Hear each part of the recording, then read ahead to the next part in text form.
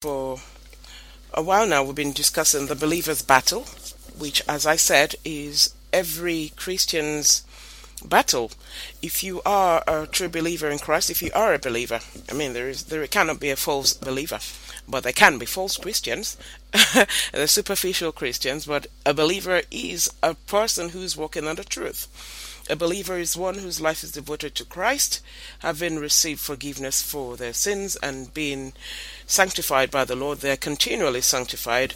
A believer has been saved, is being saved, and will be saved. So believers are in battle because we are on enemy territory. We are on enemy territory because Satan is the prince of this world. He is the god of this age. He is the spirit that works in the air, that is in those who are disobedient, as Peter says. He rules this world. Now, that is not to nullify or downgrade God's sovereignty. Satan cannot do a thing without God's consent. So it is God who has permitted him to do what he likes with the world. And believe me, he does what he likes. Now, the world in itself, in and of its own, is lying in the embrace of Satan anyway. The world loves sin. The world loves the enemy. So the world is indeed, yes, in the embrace of Satan. So Satan's task now is actually how to bring Christians down. And that is what he does, how to bring Christians down.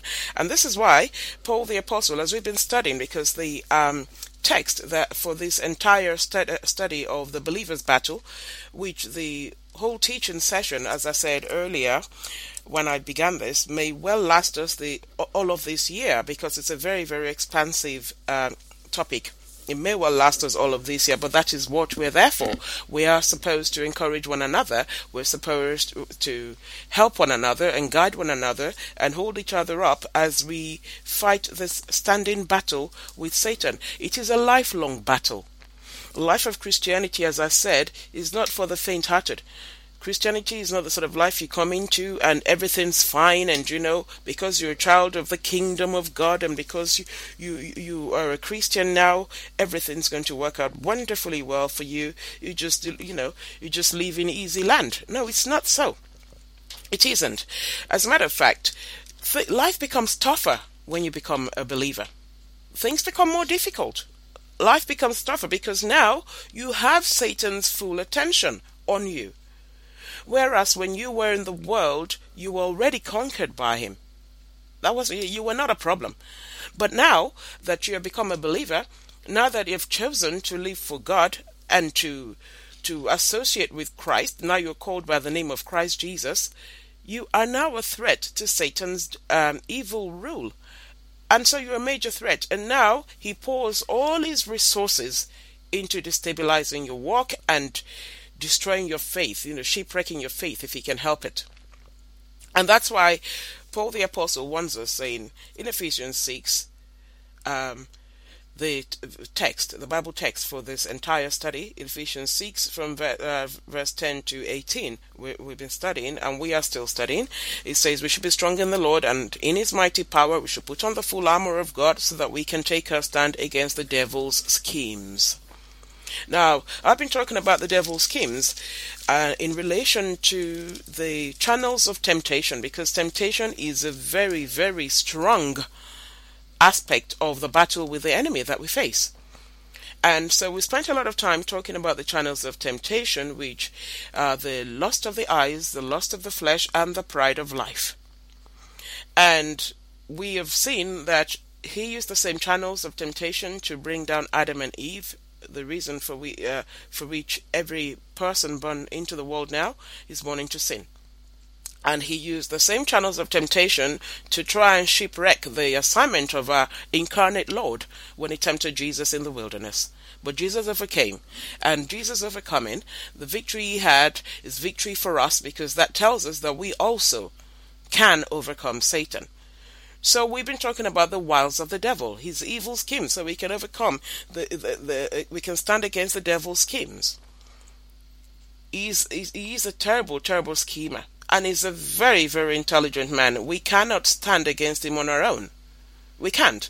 We need to put on the full armor of God. And in due course, after we have studied all the, as much as possible into the channels, the wiles of the devil, which is the schemes, we will then examine this armor of God and see why it is so vital, why Paul goes into the extensive study of the instruction as to why we should put on the full armor of God, because outside of that we are naked and vulnerable and defeated.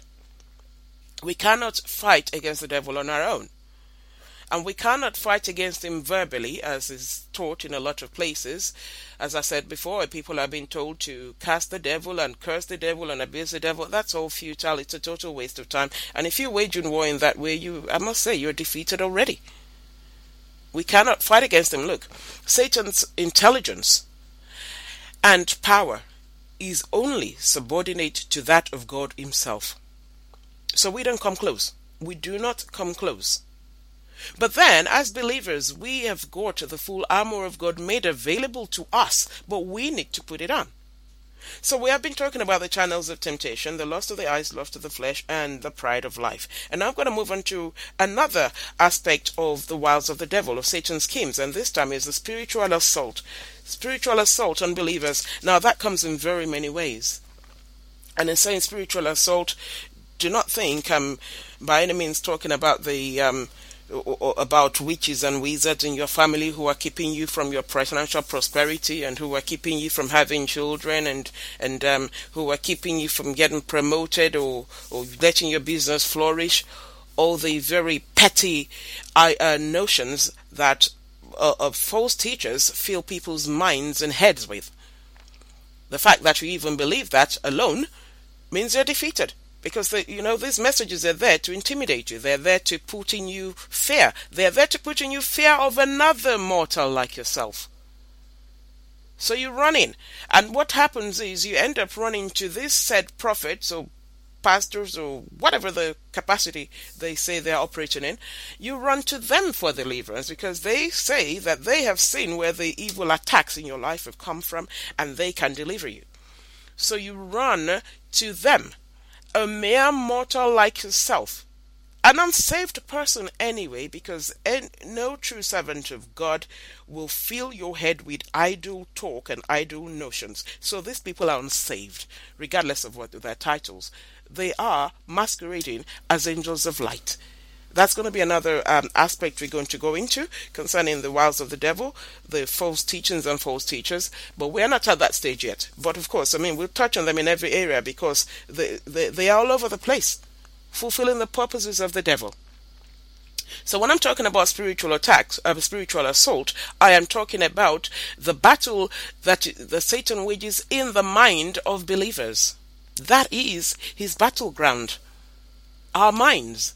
That's why he operates. That's why he operates all sorts of things, like the spirit of pride, arrogance, and boastfulness, false confidence, fear, lustfulness, depression, doubt and distrust in God, spiritism, demon possession, cultist ideas, and all things like unforgiveness. These all happen in the mind. And they are spiritual assault on the believer. They are spiritual assault on the believer. And this is why all over Scripture we are warned to be self-controlled and sober. We are warned to be alert. We are warned severally. Because it is so imperative. We need to be clear-minded at all times to be able to discern the wiles of the devil. If we're carried away in all kinds of emotions and all kinds of sentimentalism and emotionalism, we will lose the plot. We will lose the plot. We need to know. We need to be aware. We need to be self-controlled and alert. We need to know, to always be able to discern at all times. And it is such a tragedy that discernment is very lacking in a lot of what is called Christianity today. Quite honestly, modern day Christianity is totally devoid of discernment by every standard. And that is why people look. find some guy gets up today, tells you he's a minister of God. He stands there telling you that he's got new revelation that no one's ever heard before and no one's ever seen before, and millions of people flock behind them, even though everything they're saying cannot stand the test of Scripture. This person, the people stand up and rise and boast in themselves. They're full of arrogance and boastfulness about knowledge that they know and things they only know and secrets God has revealed to them only. They've got no witnesses but themselves. And people flock after them. There is no discernment whatsoever. You know? People who professing servants of God or ministers of God, male and female alike, they're caught in all kinds of vices and all kinds of ungodliness, and people still look at him and say, "Oh, don't say anything about it. Touch not my anointed." The Bible says, Bible says, "Don't judge. You shall not judge." What are you talking about? When then will you be able to recognize the servants of the devil? When? And don't think Satan's servants are going to come out to you and say, "I'm a servant of the devil." No, they won't. I mean, we have those in the world already. People who blatantly are on the side of Satan, who are his servants, the witch doctors and all the mediums and spiritists and all such people. That's fine. They know who they are and they do not hide it. And so, as a believer, I will avoid a spiritist. I will avoid a medium. I will avoid anyone who says they're into interpreting omens and dreams and all that, because I know they are not of God. I know they are not operating under the Holy Spirit of God. So they're not a problem. But the major problem is with those who actually purport to serve Christ, who claim they are servants of God, but actually they are servants of the devil. And people are shutting their eyes and their ears to all this. As long as they got a large following and they're very eloquent in their lies and they look good, they've got all the air of carnal prosperity that the world is drooling after. They're a great man of God, a great woman of God as far as the people are concerned. What on earth are you talking about? Do these people, when you look at them, when you listen to their messages, do they even compare with the servants of God that we read about in Scripture? Do their teachings compare? Because I say this, and I will always say it, the message of the gospel is unchanged. And it will never change. And it is one of repentance and the kingdom of God. That is the whole message of the gospel. Everything calls from it, and from it is the same thing.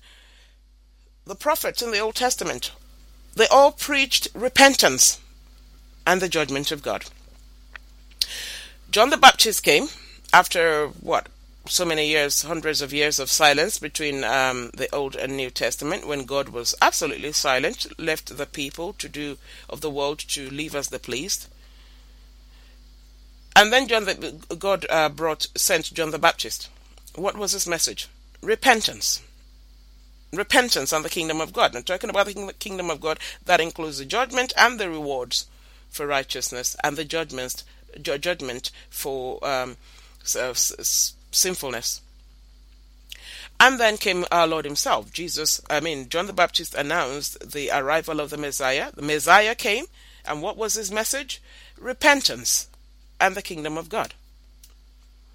And the message handed down to the apostles, which they preached all of their lives, was repentance and the kingdom of God.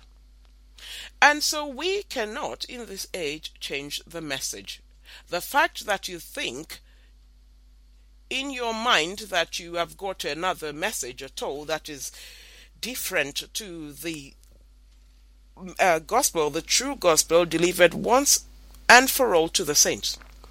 The fact that you believe you've got a new insight or a new message that God has sent, as some crazy ones who claim that God has anointed them as to be prosperity preachers, that's nonsense. God is not interested in carnal prosperity. He's not. He is God, yes. He makes all things abound to us, yes. He meets us at every point of need, yes. He gives us everything we need while we're here serving him, yes. He even gives to the non-believers. So what's the big deal about it? God gives to saints and sinners alike. He gives to believers and unbelievers in the same way. So it's not a big deal. So he is not appointed or anointed anyone to be a prosperity preacher. Sorry, every preacher is to be a preacher of the gospel. There's no new calling. There's no further calling. So these people are here disguised as angels of light, and the people fall for them. The people follow them. The people love what they've got to say. Their messages are very nice, very, very nice. They're very pleasant. They address your day-to-day needs, and you like them. They address, they hit you straight in the heart with their lies and throw you into floods of emotion. And you think, oh, yes, he's talking to me, yes. And so you're putting your hand up and shouting, yeah, preach it, bro. Yes, yes, Lord. Hallelujah, amen. Over lies. But you love it. Look, the message of the gospel of Christ is not about you. It's not about your needs, for your carnal needs. It's about your spiritual needs, your the state of our spiritual hopelessness and helplessness outside of Jesus Christ our Lord. And until we come to that realization that we are sinners who are headed for condemnation, judgment by God, and as such we need the saving grace of Christ Jesus, who already has been once for all. He's not going to come back again to die for us a second time. There's no further atonement. The deal was done once and for all. And then you come and you admit and accept and you pleaded that Jesus, I know you came, you died, you took all the insult, you died, the death you died was in my behalf, and so now, Lord, now that you have bought me at a price, the price of your very life, now I've come to realize that as a man, I walked in error, I walked in sin, I was separated from God because of my sinfulness. Now your blood has reconciled me. Lord, I am grateful. I want to live in that reconciliation with the Father. And so all of your heart is no longer for this world. You do not care now for the things of the world or the affairs of the world or the things the world is doing. But now your only affection is for heaven and the things of heaven and what heaven holds in store. Our reward is not in this world. And if you're wanting earthly reward, already you stand defeated by Satan, because you have not stood your ground in his scheming. You have fallen, because he is the one who tells you. So when you hear all these teachings that tell you, oh yes, as a child of the kingdom, you're supposed to live the kingdom life here, and God is going to take all the wealth of the unbelievers and hand it to you, the believer, because you're a child of the kingdom of God is not of this world. The kingdom of this world is Satan's kingdom. You want to live if you know you believe you belong to the kingdom of God, then you know, you acknowledge that you are an alien in this world. You acknowledge that this is not your home. You are here for the purposes of serving God and bringing glory to God. And so you don't care whether you have you build a house here or not, whether you have a position in this world or not, whether you attain anything or achieve anything in this world or not.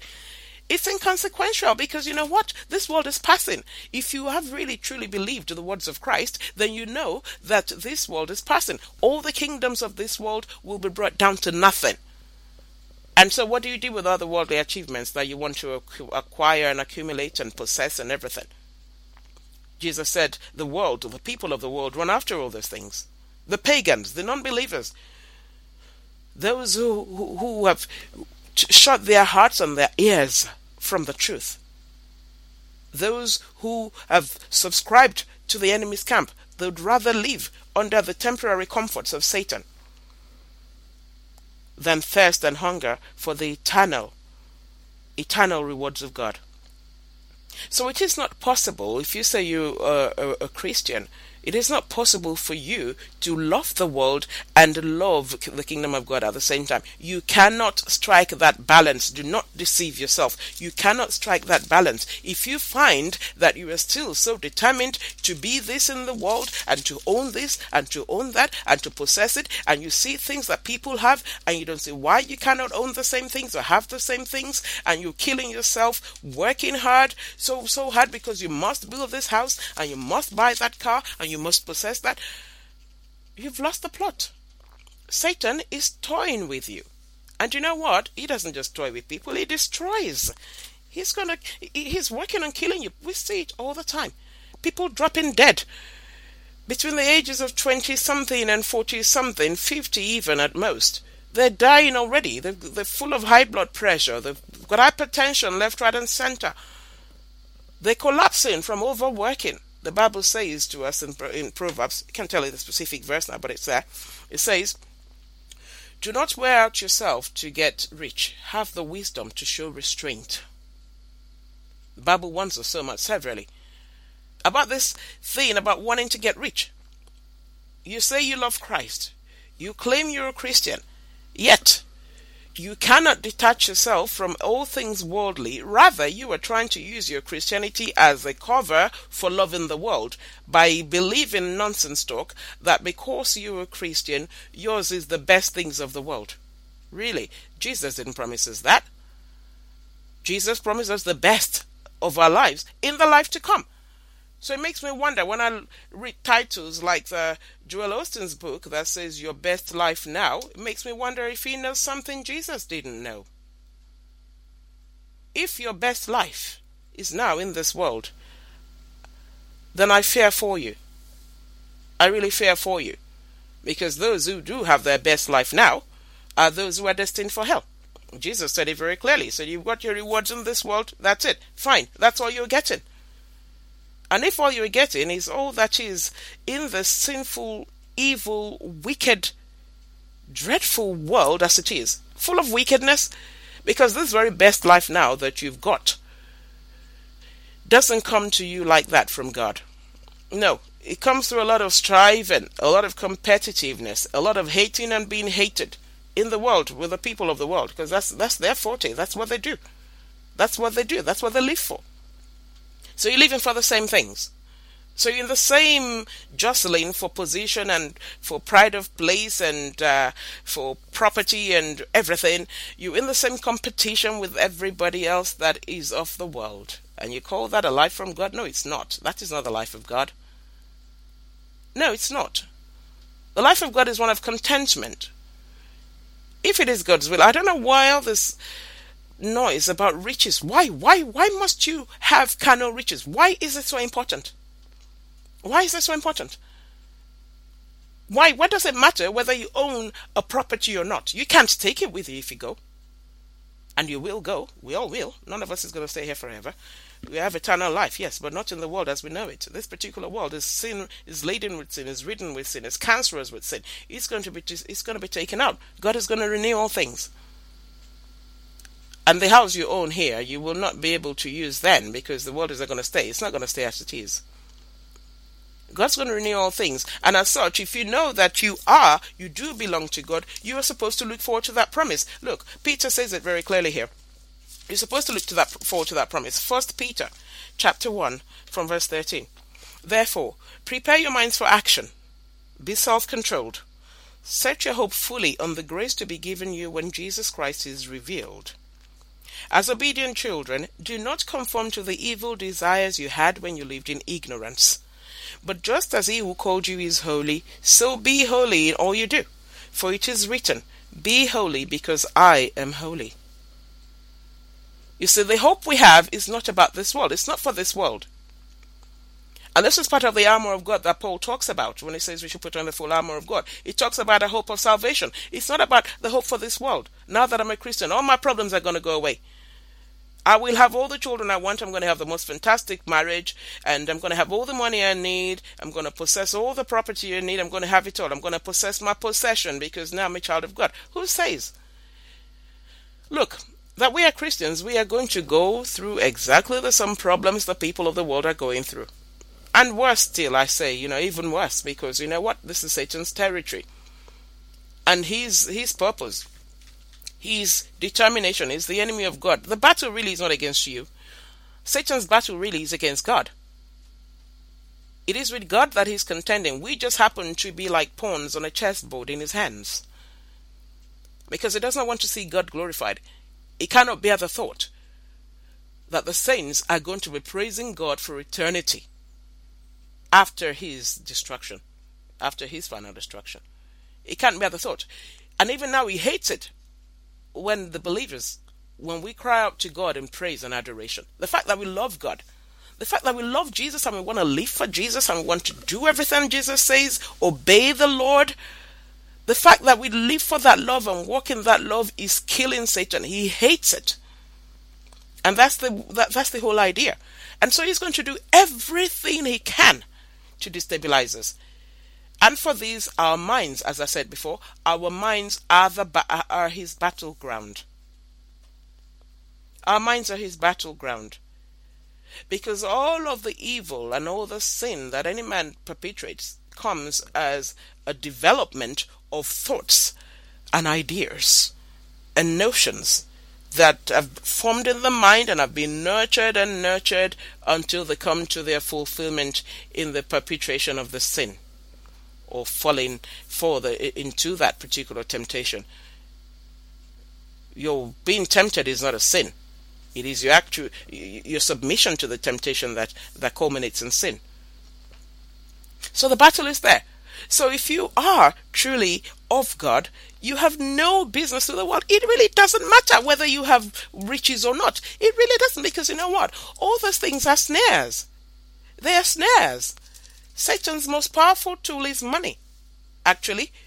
And that's why, look, Paul says this in 1 Timothy chapter 6. I'm sure, most people are very conversant with this, but whether they believe it or not, or live by it or not, is another story. But yeah, people love to quote the Bible, but it's one thing quoting it, it's another thing living by it. Now look, take it from verse 3 actually. It says, if anyone teaches false doctrines and does not agree to the sound instruction of our Lord Jesus Christ and to godly teaching, he is conceited and understands nothing. He has an unhealthy interest in controversies and quarrels about words that result in envy, strife, malicious talk, evil suspicions, and constant friction between men of corrupt mind who have been robbed of the truth and who think that godliness is a means to financial gain. But godliness with contentment is great gain. For we brought nothing into the world, and we can take nothing out of it. But if we have food and clothing, we will be content with that. People who want to get rich fall into temptation and a trap, and into many foolish and harmful desires that plunge men into ruin and destruction. For the love of money is the root of all kinds of evil. Some people, eager for money, have wandered from the faith and pierced themselves with many griefs. So you see, your love and affection for things of the world, which actually is being encouraged by imposters on pulpits all over the place, that's all they ever address. Your carnal needs, your carnal needs, your carnal needs. And then they try and tell you that's them addressing your spiritual needs. Lack of discernment is a terrible cancer today in Christendom. They tell you other things and you like what they're saying, and so you believe them and you follow them. If you follow them, you're not following Christ. Now, they do not know the way to salvation. They do not know the way to the kingdom of heaven, which they always foolishly talk about. But they talk about it just to cloud over your thoughts, to win you over. And they're not just winning you physically, they're winning your souls over to Satan. If you are a child of God and you believe you and you know you are, you simply cannot have any affection for the world. Now you see the world differently.